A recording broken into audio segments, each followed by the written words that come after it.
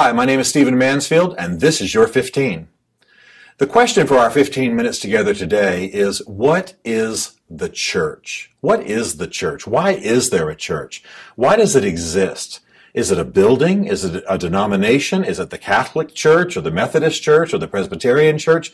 What is the church? And then, of course, in time, we'll consider our relationship to it.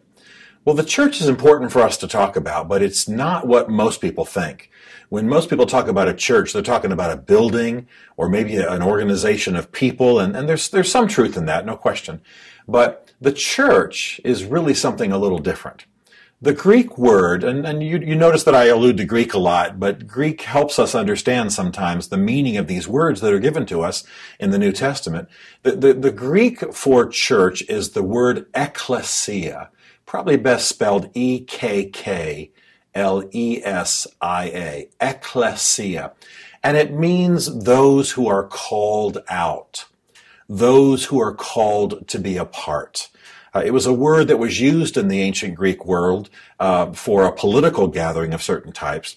And then, of course, the Holy Spirit decided to use that word in the New Testament for the church. So wherever you see the word church in the New Testament, it's usually the word ekklesia, ek, out, kaleo, called out. I'm emphasizing that word because it's a perfect description of what the church is meant to be.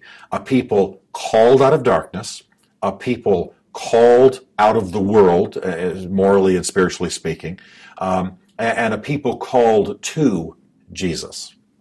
Now, it's important for us to understand that the church came into being as Jesus was leaving this world in his bodily form. Jesus came to earth. He ministered for many years. He was crucified. He ascended.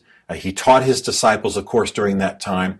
And then as he was about to leave this world, he told his disciples that when he left, he would send the Holy Spirit, and that it was actually better for them that the Holy Spirit was sent because Jesus was a man. He was in bodily form. He could only be in one place at a time.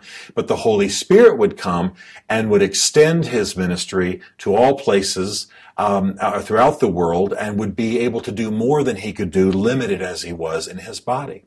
Well, the Holy Spirit was given, of course, to give birth to the church. In fact, the church was probably born when Jesus was raised from the dead, and some of you will have read this, and he breathed on the disciples and said, receive the Holy Spirit. So when his disciples, the people we call the original apostles, received the Holy Spirit, you then had people who were Christian, who believed in Jesus as the resurrected Lord, and had the Spirit of God inside of them. That's what makes the church. So it's important to understand that Jesus gives the Holy Spirit to people who then begin to build a body around the life and nature of Jesus and the work of the Holy Spirit. And this is the church. The church is a body of people living for Jesus, seeking to be like Jesus individually and corporately, who are welcoming the work of the Holy Spirit as the Holy Spirit replicates who Jesus is in their life.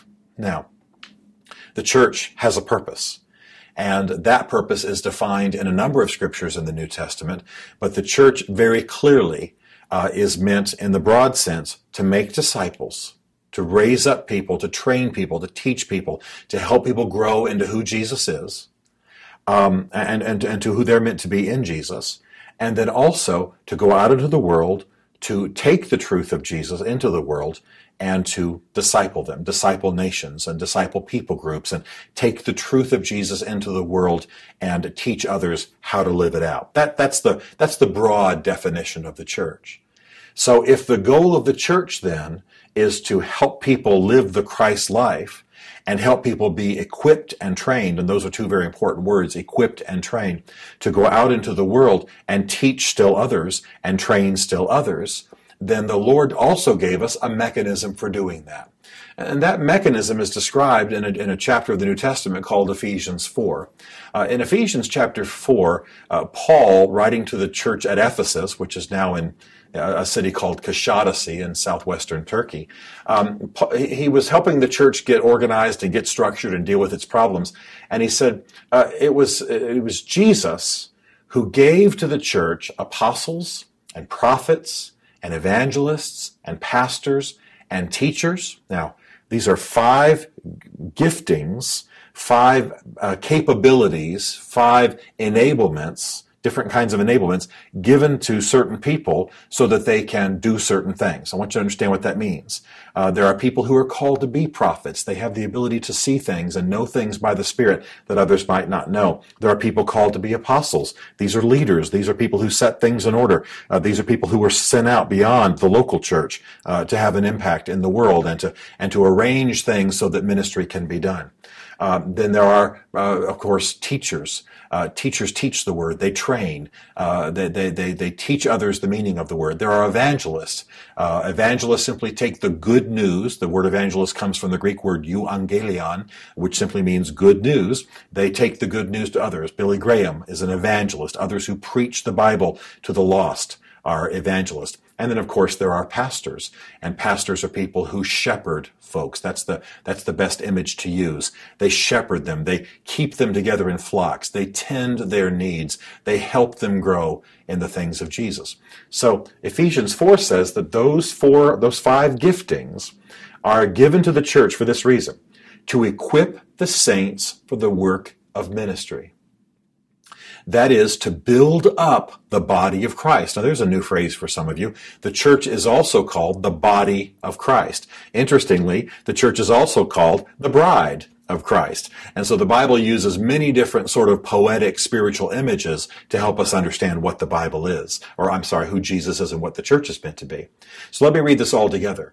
It was Jesus that gave us apostles and prophets and evangelists and pastors and teachers to equip the saints for the work of the ministry, that is, to build up the body of Christ, listen now, until we all attain to the unity of the faith, till we all come into a unity of the faith and of the knowledge of the Son of God, and become a mature person, attaining Christ's full stature. Now, that's fancy language. What does it mean? It means that after we understand that the church is a body of people called out of the world, called out of darkness, called out of sin, and called to Jesus, like you call someone to dinner, called to Jesus, then we have to understand that that body of people called out are of course led by the Spirit, filled with the Spirit, orchestrated by the Spirit as Jesus taught us, and that part of the work of the Holy Spirit is to give certain people giftings so that they can train others in the church. This is very, very important. Jesus gives the Holy Spirit to the church. The Holy Spirit enables certain people to be these pastors and prophets and so on. And the whole goal is to bring people into their individual maturity, bring the body of Christ, the broader group of the church into maturity, so that we can do the work of the ministry, so we can change lives, so that we can disciple nations, so that we can make disciples. This is very, very important.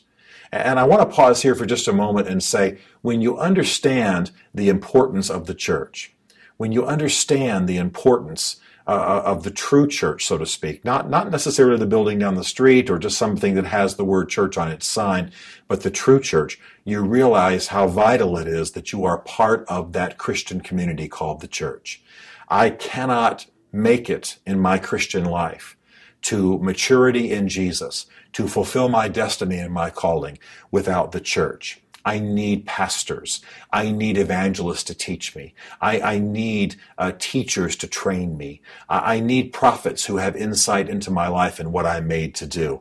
I need all of the fivefold of the ministry teaching me and training me and working with me. I need the gifts of the Holy Spirit. We'll talk more about what those are down the road in other segments.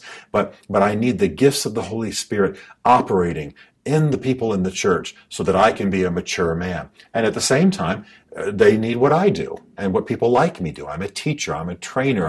I'm also a little bit of a statesman and work in politics and help people to understand God's will for nations and for people groups. And that's an important part of the work of the church as we disciple the nations.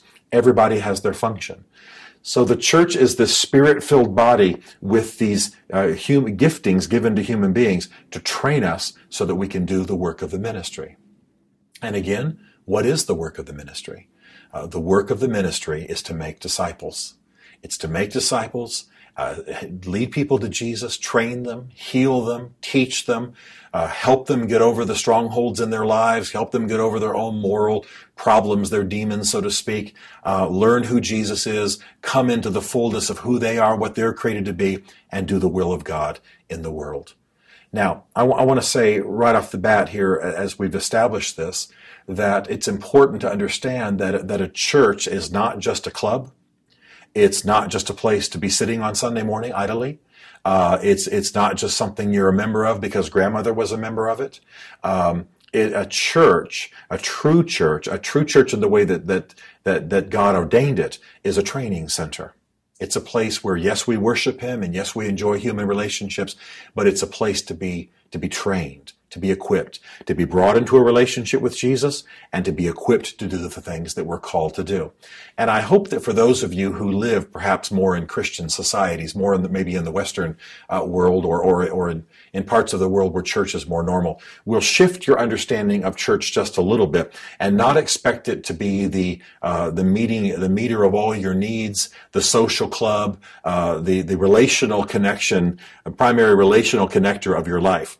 We for too long had churches where people simply sat and enjoyed the relationships but weren't equipped for anything. Every church should be a church on the move. Every church should be a place where people are being trained and sent out, where you can see growth and new converts and disciples being made and people being matured in Jesus. It ought to be a place of change. And so that's unbelievably important for who we are and what we're called to be. So, obviously, if we're asking the question, what is the church?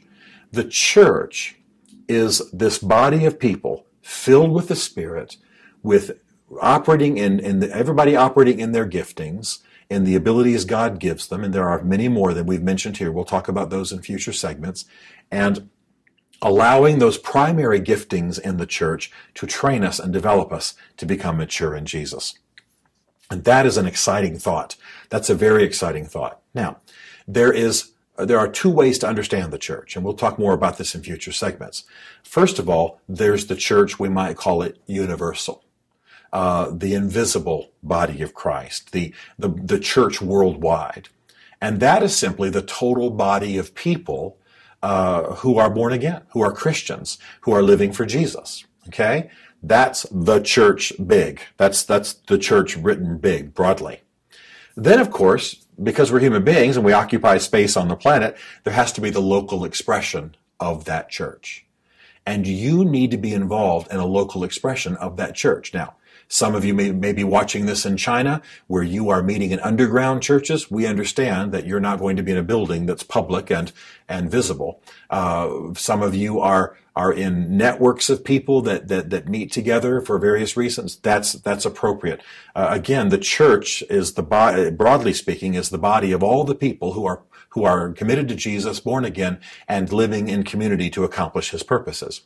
But in places where the gospel is legal and where it's legal to have a church, you'll have local churches, First Baptist Church or such and such Christian church or the Anglican Church or the Roman Catholic Church. It's important that we understand that any building, any local congregation of people is merely the local expression of the church universal if they are truly committed to Jesus. So always be aware that you need to be involved with a local body of people who are helping you grow in Jesus and where you're committing yourself as well. We'll talk more about what it means to be part of a church in the next segment. But it's also important that we not ever think that our local expression of the church is the church as a whole, is the church worldwide. The great news about this is that the church is a beautiful thing. It's a magnificent thing. It's the bride of Christ. It's the body of Christ. The Bible describes tenderly Jesus washing His bride, cleansing her, preparing her for the marriage supper of the Lamb. There's a great union coming one day in history between Jesus and the bride who has been prepared through the centuries, the total body of people who are committed to Jesus. It's very exciting to think about. We'll talk more about this, but I want you to understand the church. I want you to love it. I want you to pray for it, and I really want you to be part of it. the Church of Jesus Christ. Again, not just a local building or a certain program or a certain way of perhaps doing a church program, but instead an understanding that you're part of something glorious and historic and something that is being shaped into the image of Jesus to do wonderful things on the earth. And that is your 15.